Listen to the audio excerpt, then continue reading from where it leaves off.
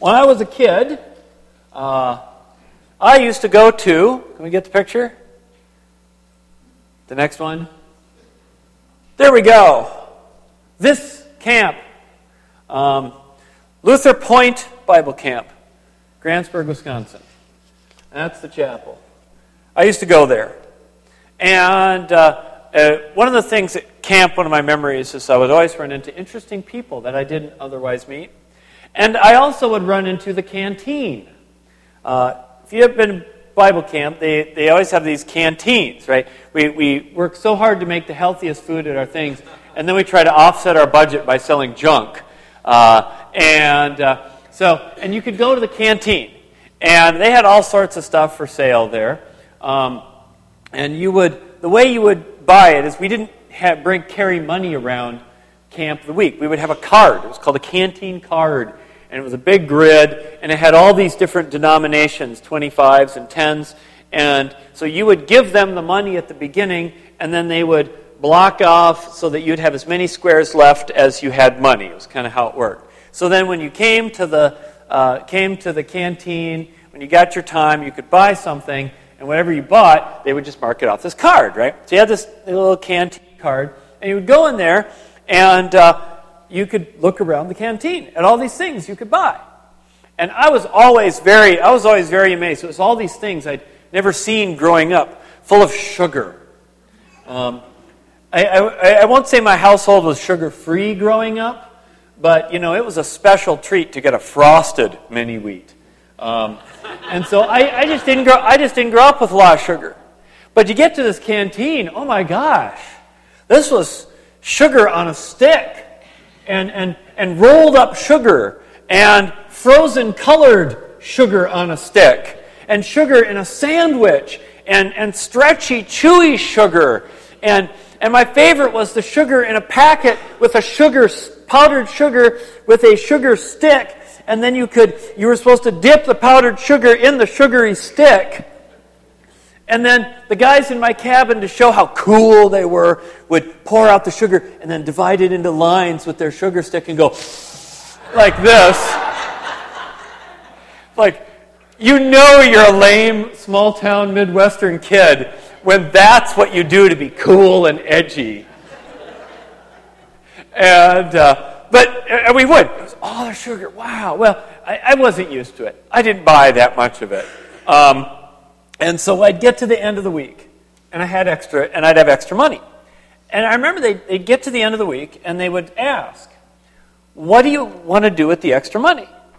We can give it back to you, or you can donate it all to LCA, that's what it was back then, LCA World Hunger. And I looked at it for a second, and I'm like, yeah, I'll give the money away. It wasn't a ton. And I felt really good about that. And I rode back home, and I felt really good about giving my canteen card money to World Hunger. Fast forward years later. I'm in a different state. I'm now a camp program director. And so I suggested to the staff, hey, here's an idea. Why don't we let the kids donate their extra canteen money to ELCA World Hunger? Oh my gosh, you would have thought, oh my gosh, they freaked out. Oh, you're pressuring them to give. Oh, you can't do that. That's extortion. That's stealing candy from a baby. And I'm like, is that the right metaphor you want to use? Because we were just selling candy to them and using it to offset our budget. But asking if they want to give money to the third world children is somehow an abuse of power? What a contrast in values it was. I sit there and think to myself, what's the worst that could happen? What's the worst that could happen? These kids grow up giving money away all the time? Oh, God, no. I want my kid to be a corporate tycoon who raids factories, fires the employees, sells off the equipment, and buys a yacht. That's what I want my kid to do. None of this giving stuff away. Right? I'll bet you think I'm crazy. I'll bet their parents will sit there and say, yeah, if my kid becomes a do-gooder and gives it away, what am I going to say at the cocktail party?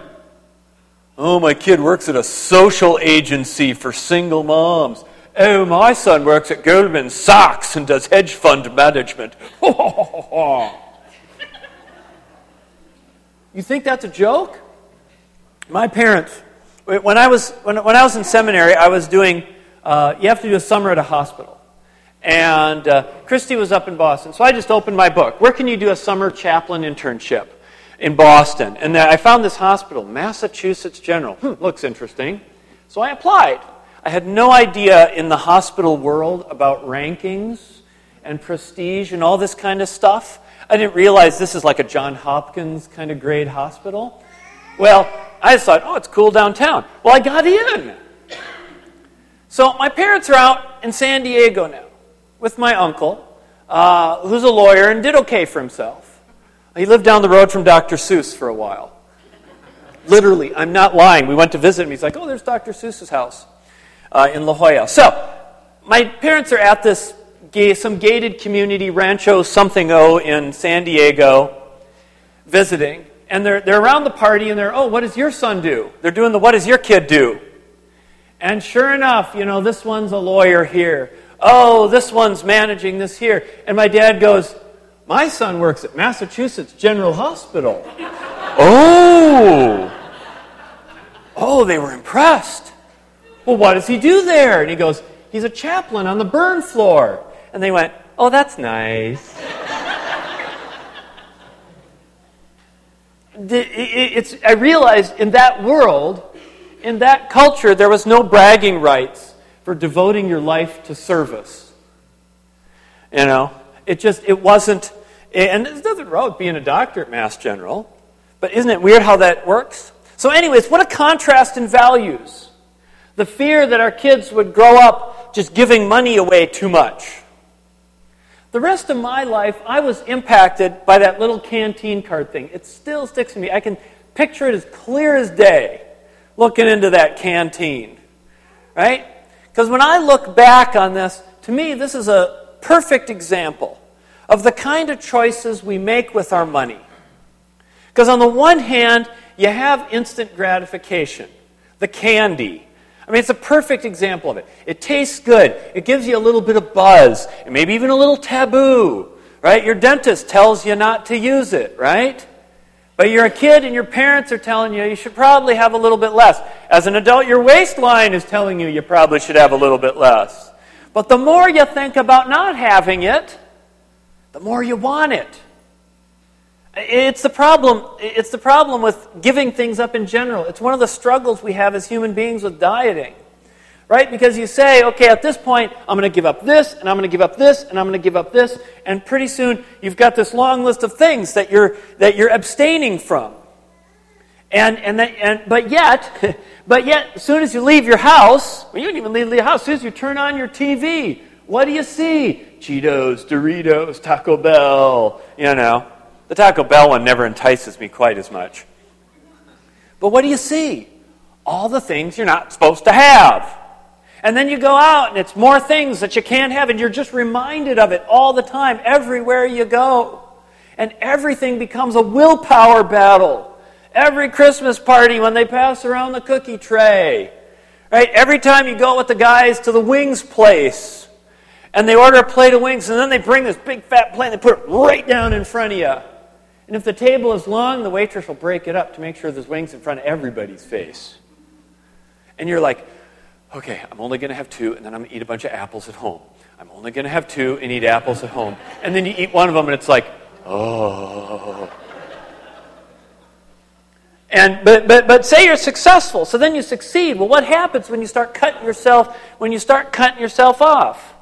Well, they've proven this. What happens is then your body goes into hunger mode and floods your brain with hormones that trigger a hunger response.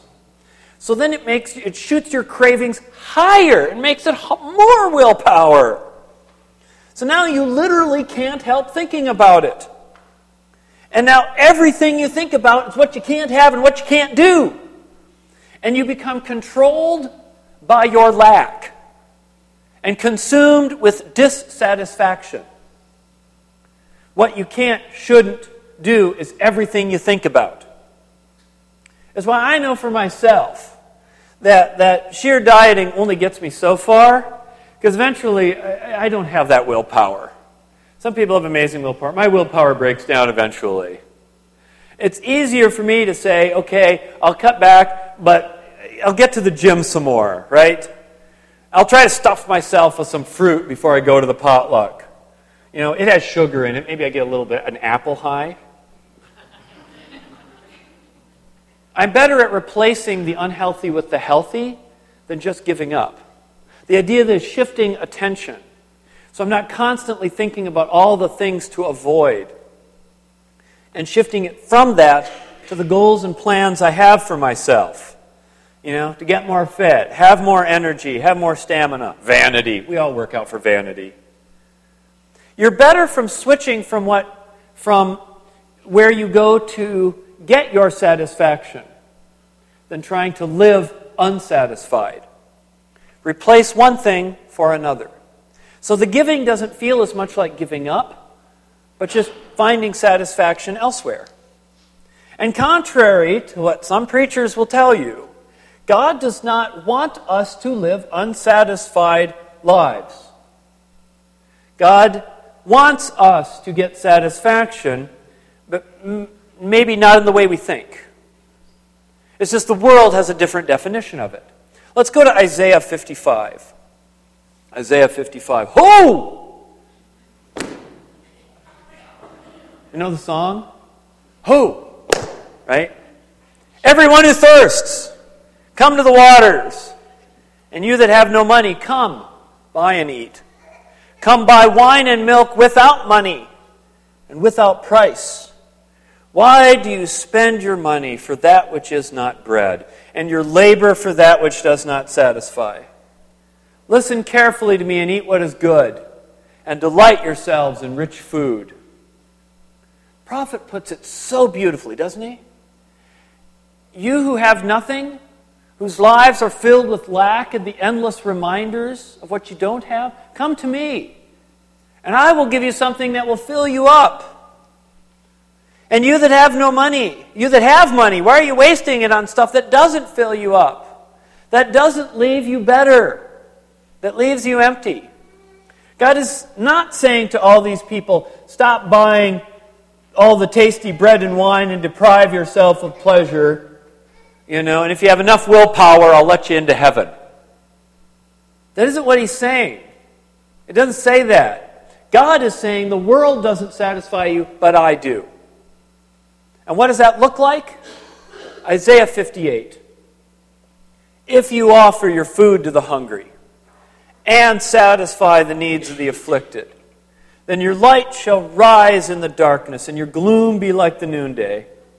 The Lord will guide you continually and satisfy your needs in parched places and make your bones strong, and you shall be like a watered garden, like a spring of water whose waters never fail. This is one of those paradoxes of faith. We get by giving. We are satisfied in having less. When the hungry and afflicted have enough, we all win. God brings His blessings to the community that gives to those in need. Why did I not feel bad when I gave up that canteen money? Because God was filling me with a deeper satisfaction. I was trading the food that does not fill for the food that does. And I didn't feel like I was depriving myself at all. God is not asking us to live unsatisfied lives. He's offering us a better satisfaction. One of the things that makes, I think, giving so hard these days in America is that we live in a world where we are constantly bombarded by images of the things we could have. Every TV commercial, internet commercial, billboard, ad, they're all saying, look what you could have. Every Instagram feed of those childless young couples with perfect, six-pack abs who manage to somehow visit every national park in America and stand at every Icelandic waterfall and never seem to gain any weight while traveling or run out of money. I don't know how they do it. Maybe their dads work at Massachusetts General Hospital. But what do you see? What I don't have. Right? Every Facebook feed that shows you everybody else's better vacations and their shinier new cars. It reminds you every day over and over of what you lack. And that's intentional. I'll make you feel empty, but promise to fill your void for a price. So when you get the money, in your head, you kind of already spent it. Because you've been thinking about what you really want to do with it. Right? You're kind of planning it. You're already planning what you're going to do, realizing it's not really as much as you really want, but you squeeze a little more pleasure out of it. And then when you do think about giving, your mind starts weighing all that against what I could do with the money. And it starts to feel like an opportunity cost. If I give this away, I'm missing out on X, Y, Z. Which is why this is a spiritual issue, a deeper issue than just about budgeting. Because it's where we find our fulfillment and joy in life. But I say, what if we took the money you had, whatever amount, and don't spend it right away? Right? It's kind of lesson you always give your kids. Don't let the money burn a hole in your pocket. The analogy doesn't work as well when your money's all online. Don't let the phone burn a hole in your pocket. I don't know. But we say that. But say you got the money. Just sit on it a little and weigh out what you could do with the money. What would have the most impact? Make a list if you're a list person. In column A, you can make a really fancy list. Column A, you put the boring, responsible stuff. Bills, savings, car repairs, things you know that are good for you, but you aren't going to get a high off them. I don't get a high off car repairs. Then in the next one, we'll call it column B. Put the recreational things, entertainment options, cruises, trips, vacations, dinners out, electronic gizmos and toys. In the third column, put in some of the things you could do with the money if you gave it away. Think of the missions you could fund, the church and the work that it does. Think of world hunger or the capital campaign. Now, before you decide, think about what will have the biggest impact.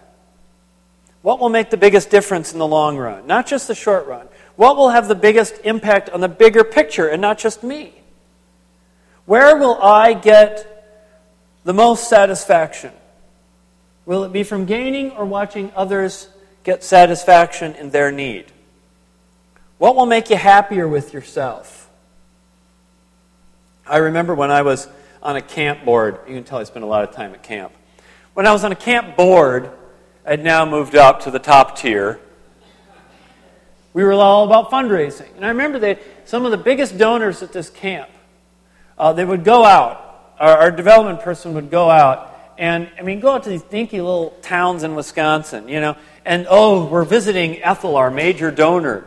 And you'd think Ethel lives as a major donor, lives in some giant house. She doesn't. She lives in some little farmhouse built in 1890 or something like that.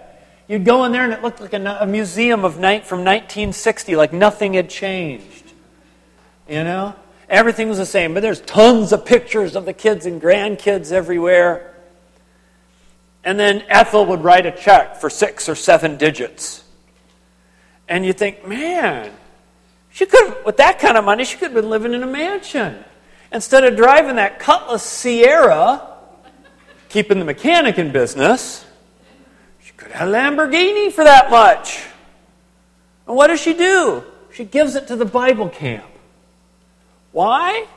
Because she wants the kids to know the joy of knowing Jesus that made a difference in her life.